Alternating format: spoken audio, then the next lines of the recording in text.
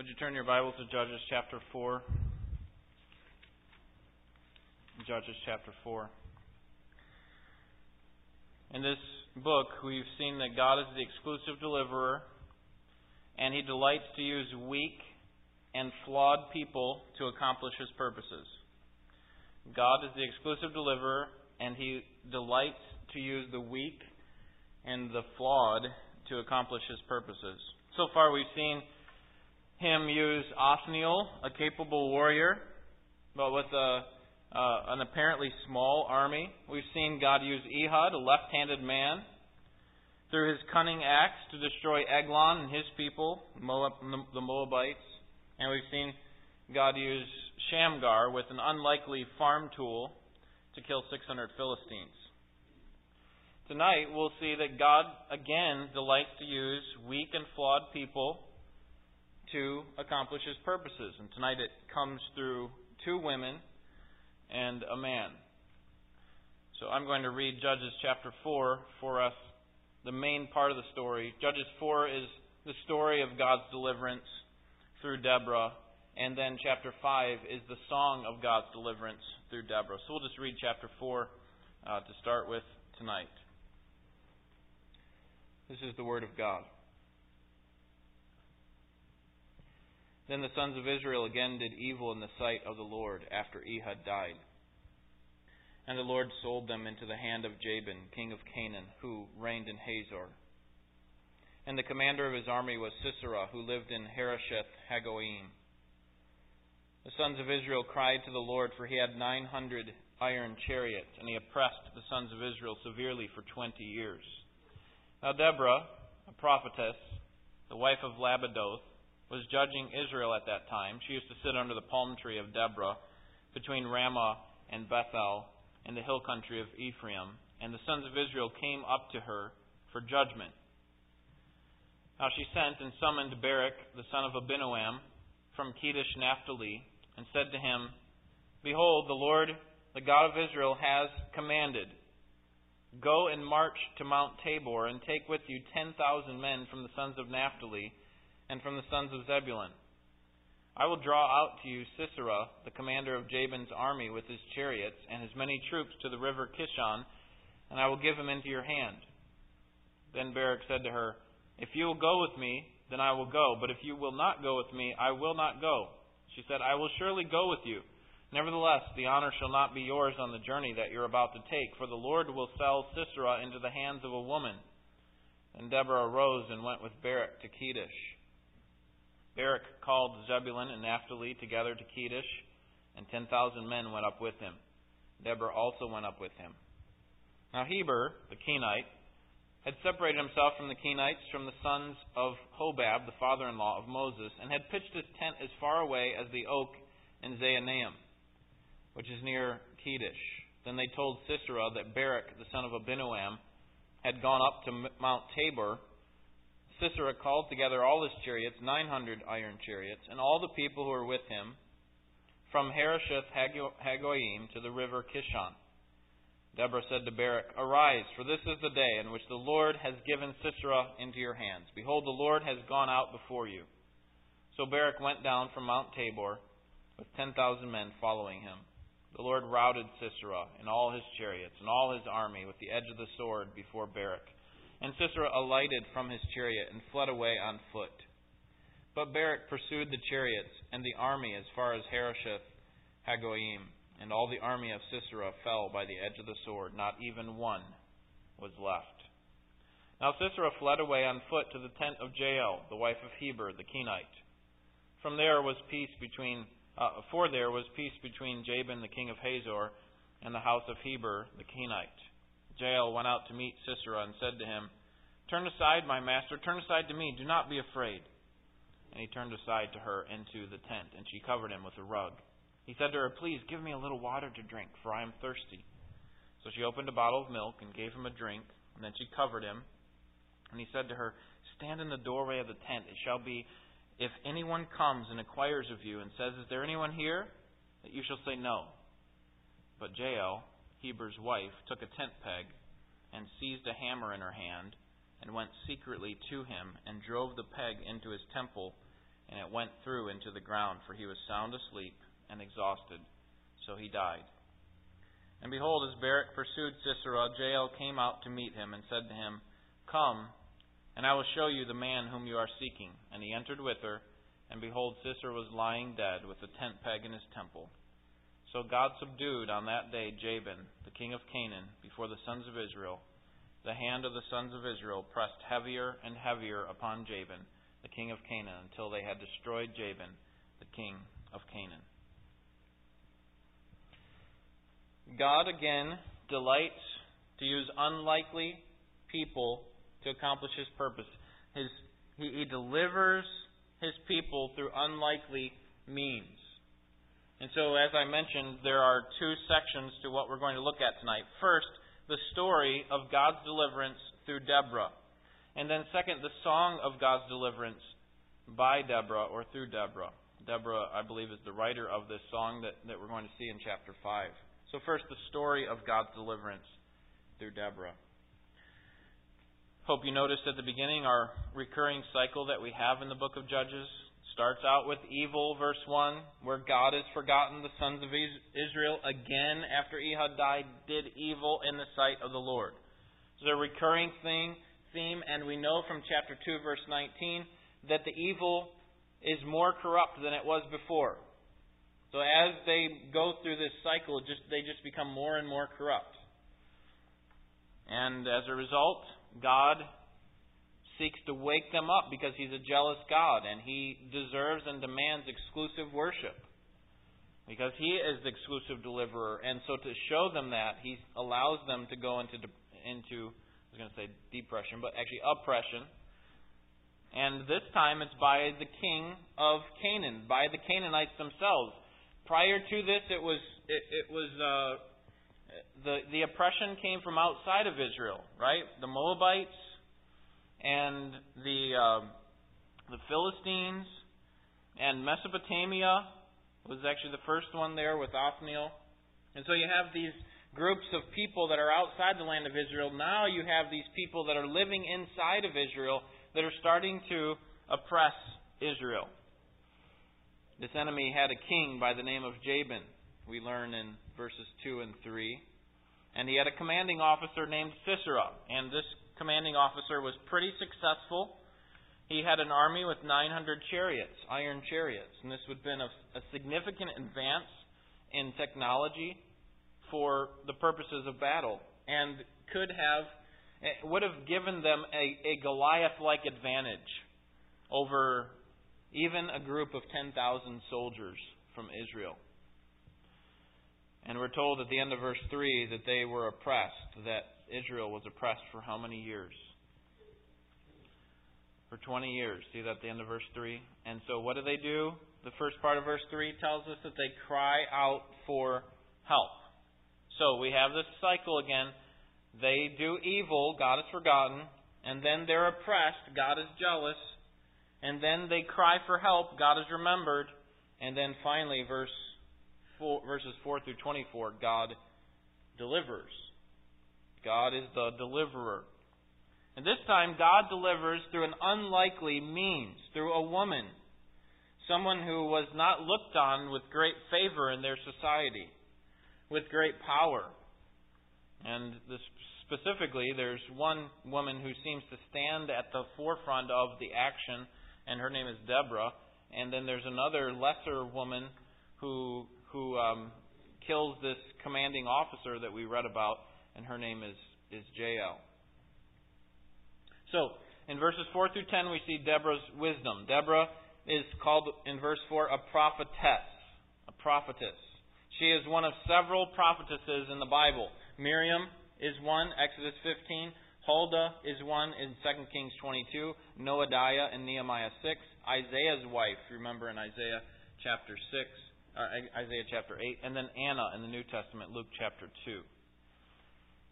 And she is a prophetess in the sense that she speaks on behalf of God. That's what a prophet was. A prophet was a person who spoke on behalf of God. She happened to be a woman who did this. Notice verse 6.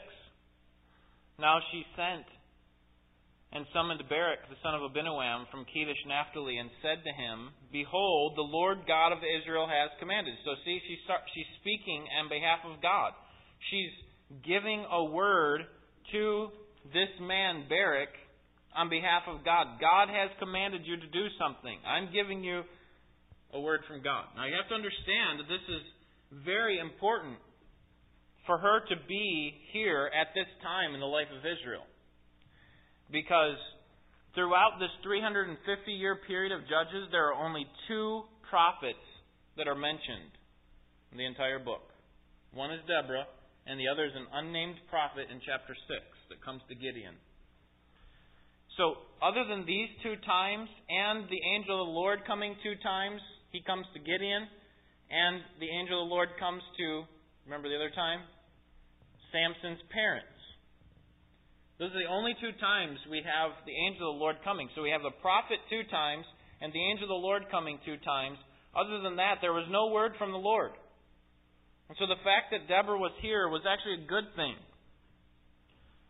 4 times in this 350 years, we have a record of the people of Israel hearing from God audibly. And this probably was due in large measure to Israel's indifference to God's Word. They didn't want to hear what God had to say to them. In Amos chapter 7, verses 10 to 15, Amaziah asked for silence. He didn't want to hear what the prophet of God had to say. Go away from here. You keep giving us bad prophecies. We don't want to hear that anymore. Normally, in times of distress, Israel would turn to the Lord for a prophetic word of hope and of guidance. But now what Amaziah would learn in Amos chapter 7, actually he finds out in Amos chapter 8, is that God was going to give them a famine. And it wasn't going to be a famine from food. They weren't going to be short on food. It was going to be a famine of God's Word. Listen to Amos 8:11. Behold, days are coming, declares the Lord, when I will send a famine on the land. Not a famine for bread or a thirst for water, but rather for hearing the words of God. And I think what's going on here in the book of Judges as a whole, as Israel continues to turn away from God, is that God is sending a famine of His Word, so that they recognize how important it is not to live by bread alone, but by every word that proceeds out of the mouth of God. And so Deborah comes at an important time in order to speak God's Word to the people of Israel, specifically to Barak. So she is a prophetess. She's also a judge. Look at the end of verse 4. She was judging Israel at that time. She used to sit under the palm tree of Deborah, between Ramah and Bethel in the hill country of Ephraim. And the sons of Israel came to her for judgment. It's similar to picture to what happens with Solomon, that people would come from all over to hear their case before wise King Solomon. Deborah is that kind of a person. She's the wisest in the land, apparently, that she would just sit under a tree and people would come to her and have their issues brought before her, that they would have their disputes settled with great wisdom by this woman. We're introduced to the second main character in verses 6 and 7. Look at verse 6. Now she sent and summoned Barak, the son of Abinoam, from Kadesh Naphtali. Deborah here calls for Barak, and she tells him what the Lord had said. And the second part of that verse says, Behold, the Lord God of Israel has commanded. And then she goes on to tell him what the Lord said. We have God's Word coming from an unlikely source. We wouldn't expect God to give His Word to a woman and have her pass it on to other people, much less the commander of their army. And at the end of verse 6, she tells him exactly what to do. She says, Behold, the Lord, the God of Israel, has commanded, Go and march to Mount Tabor, and take with you 10,000 men from the sons of Naphtali and from the sons of Zebulun, and I will draw out to you Sisera, the commander of Jabin's army, with his chariots and his many troops to the river Kishon, and I will give him into your hand. She knew exactly what to do. Why? Because she was getting the word from the Lord. This is what God has commanded you to do. Go, take 10,000 men to this Kishon River Valley, and that river valley is going to be empty because they were in dry season. So take them there, and I'll draw out Jabin's army. Through Sisera was the commanding officer. I'll draw out Canaan's army to you. Now Barak isn't quite sure that that's the way to go. Look at verse 8. Or at least he's a little bit reluctant to go. Then Barak said to her, "If you will go with me, then I will go. But if you will not go with me, I will not go." Now it sounds like Barak is very passive here. And here's where we can turn Barak into a whipping post. But before we do, we need to consider two things. Number one, what other means could Barak use to hear God's word than Deborah? What other means do you think he had other than Deborah to hear God's word? Okay, then number two, Hebrews 11 lists him as a man of faith. The writer of Hebrews says, I don't have time to talk to you about other men of faith like Samson and Barak and so on. And so he's listed as a man of faith. So before we just go off on him and say he's passive and he's allowing the woman to lead and so on, I think we actually need to see him as a man of faith. That he wanted to hear God speak, and he recognized that God was speaking through this woman, since she was a prophetess. So, we do have to give him some credit that he was wanting to hear God speak, and that he didn't want to go into battle without God's word being with him. So that as he went into battle, he had right next to him Deborah, which effectively was God's word to him. And if we think about it, we have to give him some credit because he was willing to fight, even though he was going to have to defy some serious odds against him. He was going to have to defy the armies of Canaan with their 900 and defeat the 900 iron chariots which Israel was no match for. And so in that sense, he was a man of faith. He wanted to hear God's word, and he went up against a seemingly improbable foe. And now the next verse, we need to think about this carefully. So let me read the next verse and then I'll say how we normally think about this. She said, Deborah to Barak, I will surely go with you. Nevertheless, the honor shall not be yours on the journey that you are about to take, for the Lord will sell Sisera into the hands of a woman. Then Deborah arose and went with Barak to Kedesh. Now we tend to look at this verse and say, this is Deborah rebuking Barak. He's a weak man, he's passive, and because you weren't willing to take the lead, here's your punishment. You're not going to get the honor. Instead, a woman's going to get the honor. By the way, which woman actually got the honor? Was it Deborah? No, it was actually Jael, right? It was a different woman, and we're going to find out that she's actually an evil woman. So what Deborah was not saying is that when you do well, you'll get the honor. She was saying, keep in mind, Barak, even if you do this, you won't get the credit. So, as you're going into battle, here's something that may be a disincentive for you. You're not going to get the credit for it. Someone else is going to. When people sing of the praises of the victory that's going to happen, they're not going to be thinking of you. They're going to be thinking of another woman. And so again, what we see here, I think, is Barak humbly and in a faith-filled way going after what God told him to do through this woman, this prophetess, and defying the odds from a human standpoint and being willing to submit himself to God's purposes, even though there was no credit that would come to him. This is a great act of faith on the part of Barak. He was willing to humble himself in order to give glory to another. There's much we can learn from his example. Well, in verse 10, he heads to battle with a few other tribes who would have been affected by the oppression.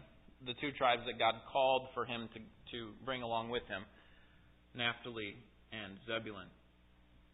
From these two tribes, he was able to gather 10,000 men, as he was told to do.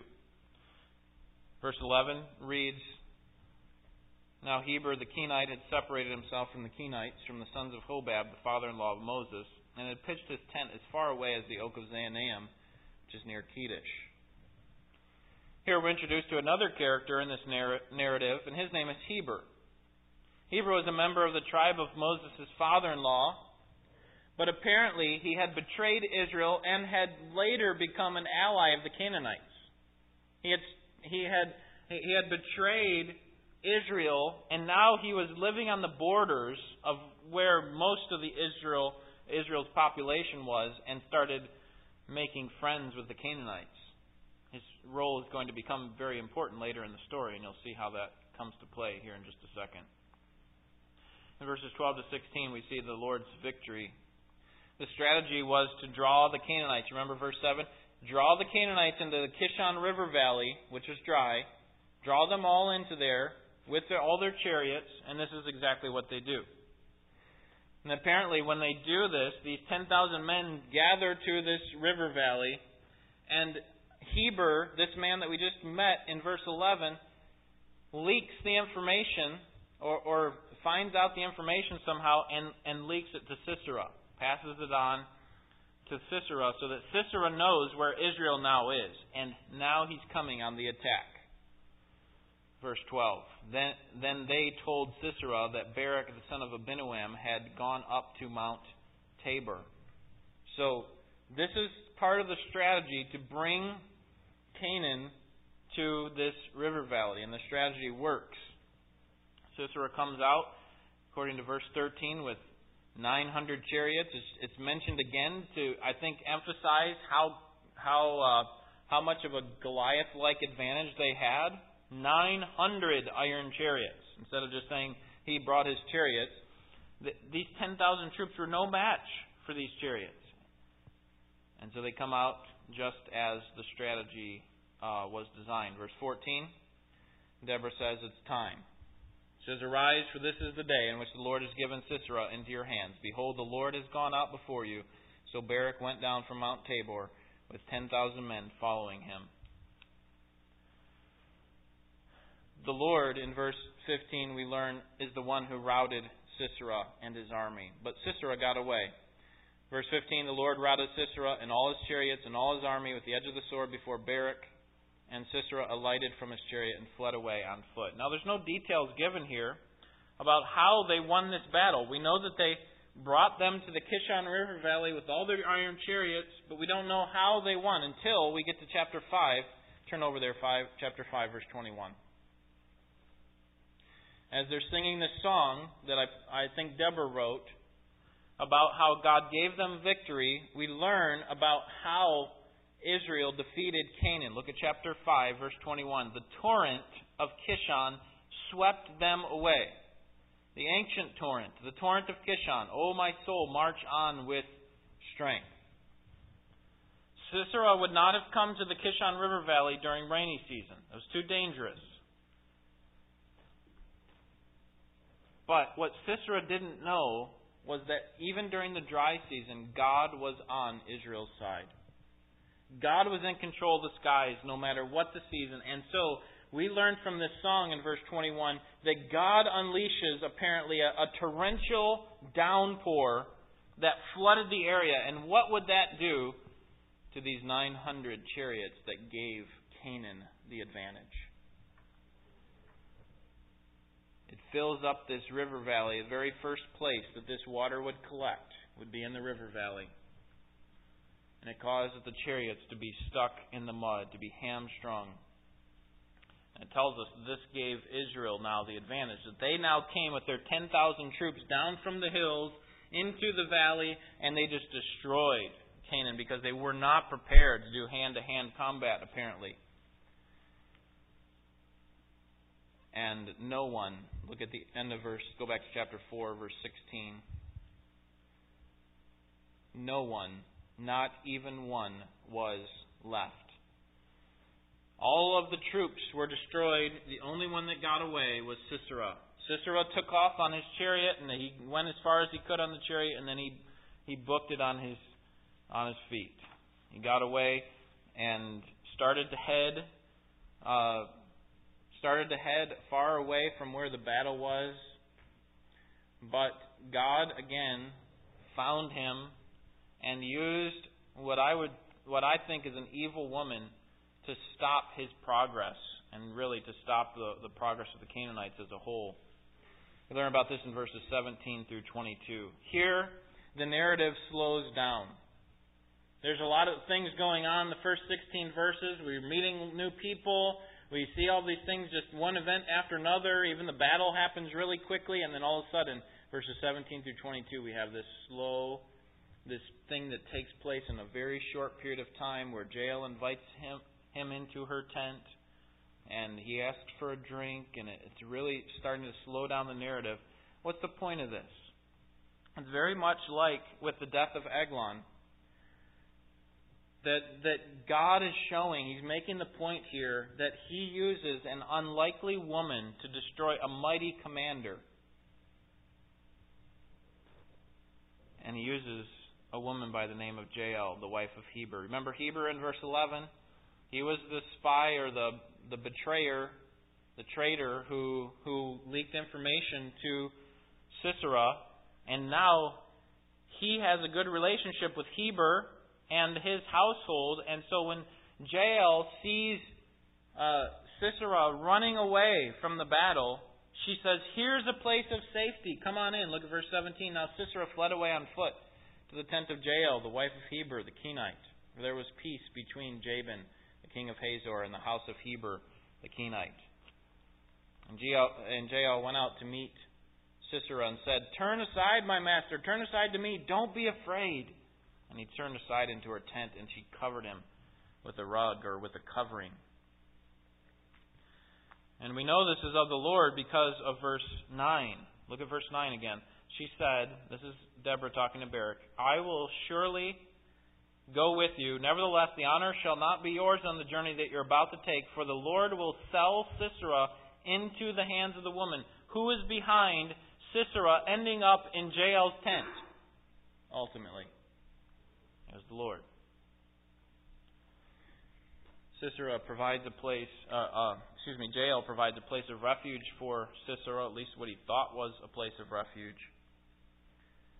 He comes to her tent because there's a peace that's between Sisera, the commander of the Canaanite army, and Heber, this traitor. And she provides a place of safety for him and a cloak of safety. And she's probably doing this act that we're going to find out about, that we're going to look at, out of her own personal interest. She's not probably thinking about God's glory and about Israel getting out from underneath oppression. She's probably figuring out a way in which she can earn favor with Barak. And so she covers him with the cloak of safety, verse 18, and she gives him milk instead of water to drink, which perhaps would have made him drowsy. And then verse 21, the narrative really slows down. It tells us that she drove a tent peg through his head. Apparently the women in the ancient Near East were responsible to put up the tents, and so she would have been very efficient and very good with hammering in tent pegs. Now we might think of this act as very cruel, but think about what Canaan was doing to Israel for the last 20 years. They were oppressing God's people. So God points this out to show that He brings justice for His people. And He does it through unlikely means, unlikely circumstances. No one would ever expect that an unimportant, unknown woman would defeat, in one sense, the commanding officer of one of the greatest armies in the area. And so when she kills him, verse 21, then she finds out that Barak is coming. Barak, remember, is chasing after Sisera, ready to take him down and finish the job that he started. And he finally comes to the tent of Jael, and she's happy to report that he is dead. And notice who gets the credit in verse 23. So God subdued on that day Jabin, the king of Canaan, before the sons of Israel. We have this promise in verse 9 that God was going to give Sisera into the hands of Israel. into the hand of a woman specifically. And then verse 23 says that it was God that subdued Jabin on that day. With all of the events that are going on, all the various characters that are involved in the story, and at the end of it all, what we find out is that God is the exclusive deliverer. In verses 23 and 24, we have a summary conclusion. Verse 24 reads, the hands of the sons of Israel pressed heavier and heavier upon Jabin, the king of Canaan, until they had destroyed Jabin, the king of Canaan. So, chapter 4 is the story of God's deliverance through a woman, primarily this godly woman, Deborah. And then chapter 5 is the song of God's deliverance through this godly woman, Deborah. First part of the song explains for us the reason for praise. Why ought we to praise God? And it is because God deserves all the glory. Notice verse 1, then Deborah and Barak, the son of Abinoam, sang on that day. Sang. Now, the word sang is feminine, singular, in the Hebrew language. Now, that doesn't maybe mean a whole lot to us in the English language, but in the Hebrew language, you can tell who the subject of a verb is based on what the verb, the tense and the gender of the verb. And so in this case, it's a feminine verb, which indicates that the subject of the word sang is actually Deborah. Then Deborah sang on that day is the idea. Barak is just really a footnote or an aside. We could say it like this. Then Deborah, along with Barak, the son of Abinoam, sang on that day. And the events that are recorded here seem to be coming from Deborah.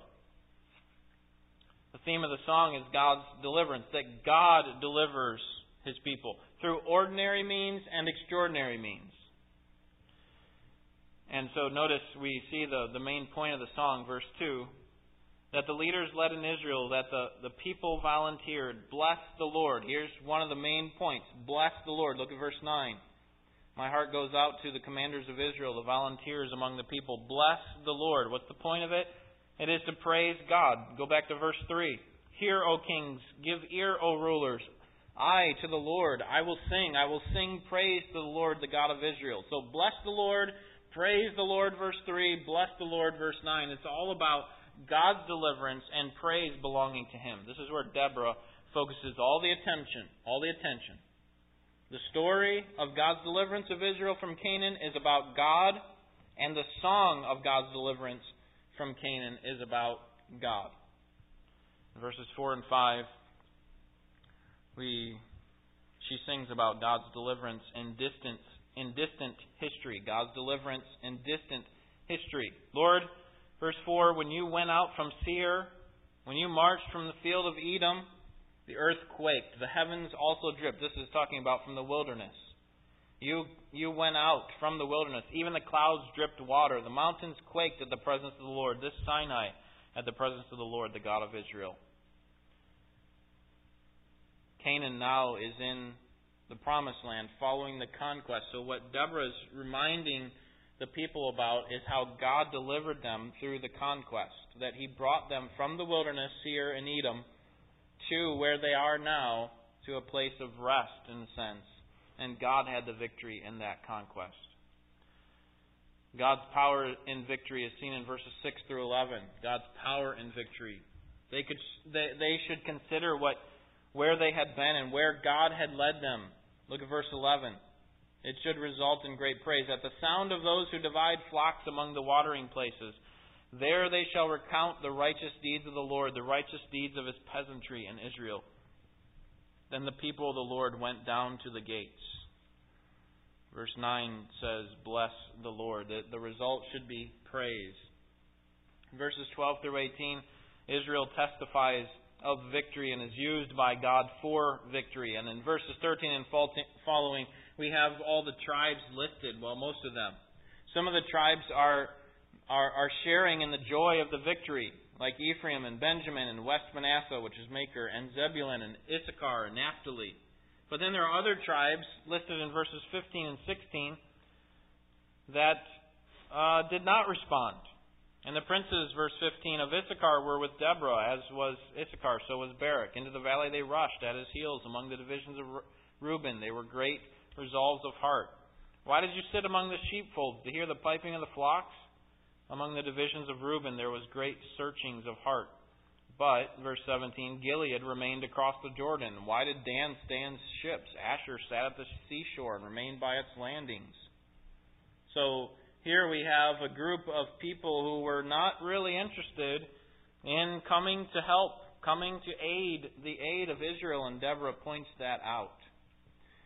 A couple tribes, I should say, that are not mentioned at all. Judah and Simeon are not mentioned. Neither is Levi. Of course, Levi wasn't responsible for battles. But Judah and Simeon maybe were involved in some other battle, and so we're given a free pass in this one. But apparently these other tribes were condemned for not being a part of this victory that God was bringing.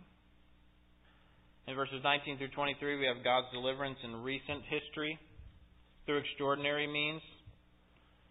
Verse 19, this is talking about this battle that we just looked at in chapter 4. The kings came and fought. Then fought the kings of Canaan at Taanach near the waters of Megiddo. They took no plunder in silver. Notice verse 20. The stars fought from heaven. From their courses they fought against Sisera. The stars fought from heaven. This is a poetic way of saying that God was fighting from the heavens. It's as if the heavens were on our side. And specifically, how were they on our side? Well, verse 21, remember we already looked at this. It's through the rains that came from the heavens, from the stars. So the credit, again, doesn't go to Deborah or Jael or Barak. It goes to the weather, which is controlled by whom? And so God's deliverance comes in recent history in this victory, and He does it in verses 24 through 27 through unlikely means. While Deborah prophesied that Jael would get the honor, she is likely not an Israelite and likely not a believer, and she does an apparent wicked act. And yet she's mentioned here because God even gets the praise when good things happen through the evil acts of men. God gets praise even when He accomplishes good through the evil acts of men, like at the cross. Like with Joseph. See, God even gets praise because He brings about good in the worst of circumstances. Verse 27, between her feet he bowed, he fell, he lay. Between her feet he bowed, he fell. Where he bowed, there he fell dead. Some of this song is hard to imagine that we would ever sing. Look at verse 26. She reached out her hand for the tent peg and her right hand for the workman's hammer. She struck Sisera. She smashed his head, and she shattered and pierced his temple. Not exactly something we would sing about, but again, this is God delivering His people. And verse 27 is talking about a metaphor of how easily she was able to kill him. It's as if she fell at his feet. Now, obviously, that's not what happened.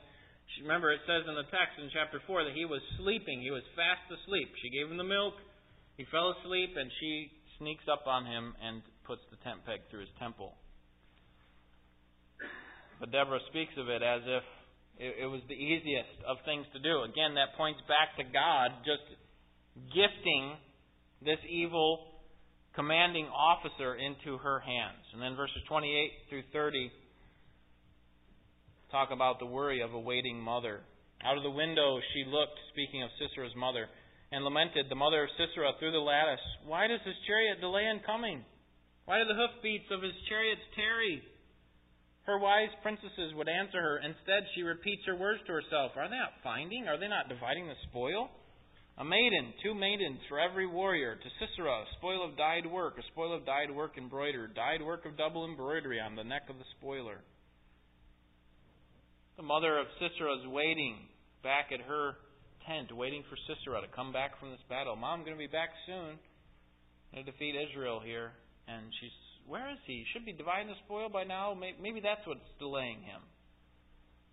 So we get a further sense of how devastating this was for her, and really how unimaginable it was that Canaan would lose to such a small, insignificant army who didn't have the latest technology and weaponry. Verse 31 Deborah finishes her song with a universal call for praising God. Thus, let all your enemies perish, O Lord, but let those who love Him be like the rising of the sun in its might. Who can stop the rising of the sun? Who can keep it from rising into the sky? And obviously the answer to that is no one. And so Deborah says, let all the people who trust in God be just like that, to have that kind of power. That those who love God would be so strong that it breaks through all of the seeming impossibilities in our life. This victory was not a result of Deborah's wisdom, although that played a part. This victory was not a result of Barak's genius and his faith, although that played a part. It was not a result of Jael's cunning, although that played a part. It was ultimately a result of what we read. And I'm just going to go back through the text and remind you that this was all of God. Look back at chapter 4, verse 9. I just want you to see how in this text it weaves into the text over and over again. This is all God. In verse 6, we already saw that it was God who commanded them to go to this place. Verse 9, she said, I will surely go with you. Nevertheless, the honor shall not be yours on the journey that you're about to take. For the Lord will sell Sisera into the hands of a woman. It's God who gets the credit. Verse 14, Deborah said to Barak, arise, for this is the day in which the Lord has given Sisera into your hands. Behold, the Lord has gone out before you. Verse 15, the Lord routed Sisera and all his chariots and all his armies with the edge of the sword before Barak. Verse 23, so God subdued on that day Jabin, the king of Canaan, before the sons of Israel. And then chapter 5, verse 20, the stars fought from heaven. It was this torrential downpour that was in many ways the hero of the story, that provided the victory for Israel in an unlikely way. And so when we look at an event like this, we have to acknowledge that God doesn't need Israel's help, does He? God doesn't need Israel's help. He can accomplish His purposes through the weakest people in society from their perspective. He can accomplish His purposes through evil people. He can accomplish His purposes through affecting the weather. God can accomplish His purposes apart from His people. And yet, God graciously includes a couple of people who trust Him. A couple of people who are concerned for His glory, like Deborah and Barak. What about today? Does God need us to win people to Christ? Does God need us to disciple other believers? Does God need us to advance His name? And in one sense, the answer is no. But in another sense, the answer is yes. The answer is no in that God can do anything He pleases. He can raise up other people to accomplish those same purposes that we may think He needs us for. So if someone that we know needs to come to Christ, and we're not willing to go to that person and speak the gospel, cannot God raise up some or many people to take the gospel to that person? Absolutely. What about discipling? Can God disciple even people in this church apart from us? If we're unwilling, can God raise up other people in the church to disciple people? Absolutely. So God doesn't necessarily need us. But He does need us in another sense, in that He has promised to use weak people, and I would say like us, to accomplish great things on this earth. Things that will last longer than this earth. Things that will have an eternal weight of glory, that will have eternal value. And that is the bringing of people to Christ, the advancing of God's name in this area, the godliness or the pursuit of holiness, as we seek to raise up believers to greater levels of glory through our encouragement and through our prayers, God doesn't necessarily need us, but He's happy to use people like us. People that don't have the greatest background, that don't have the greatest speaking ability, that don't have the greatest people ability.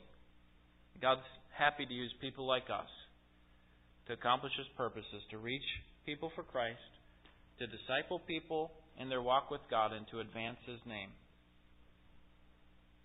Aren't you thankful that God is willing and desirous to use people like us, even though He lacks nothing? God is happy to use people like us, and that's because God is the exclusive deliverer. He will ultimately get the credit. In our weakness, He finds great strength, and He receives great glory. God is the exclusive deliverer and delights to use weak and flawed people to accomplish His purposes. Let's pray. Father, we thank You that You use the foolishness of the cross to confound the wise. And You use us who don't necessarily have the greatest background in many cases. We don't have the greatest education. We have been prone to wander, and yet You have used us to encourage believers, to strengthen them in their faith. You've used us to bring people to Christ, and I anticipate that You will do so as we move forward. Help us to get out of the way and let You be glorified, to step aside and allow You to receive the credit that is due to Your name. And Lord, You have so many unique ways in which You do that. We certainly would love to see Your name advance. We'd love to see people come to Christ and be discipled and to grow in their godliness. And in many times we pursue one way, and yet You bring about in a different way. But we pray that You would use us, whatever the case. Help us to humbly seek Your will and to do it. And really the humility comes down to whether we're willing to obey Your word or not. Whether we're willing to just submit ourselves, to bow our knees to what Your word says. It's very difficult in this age to submit our will to Your word, because there are so many other solutions, so to speak, in this world. So many other ways in which people can accomplish the purposes they want, and yet we have a responsibility to humbly follow what You have told us to do.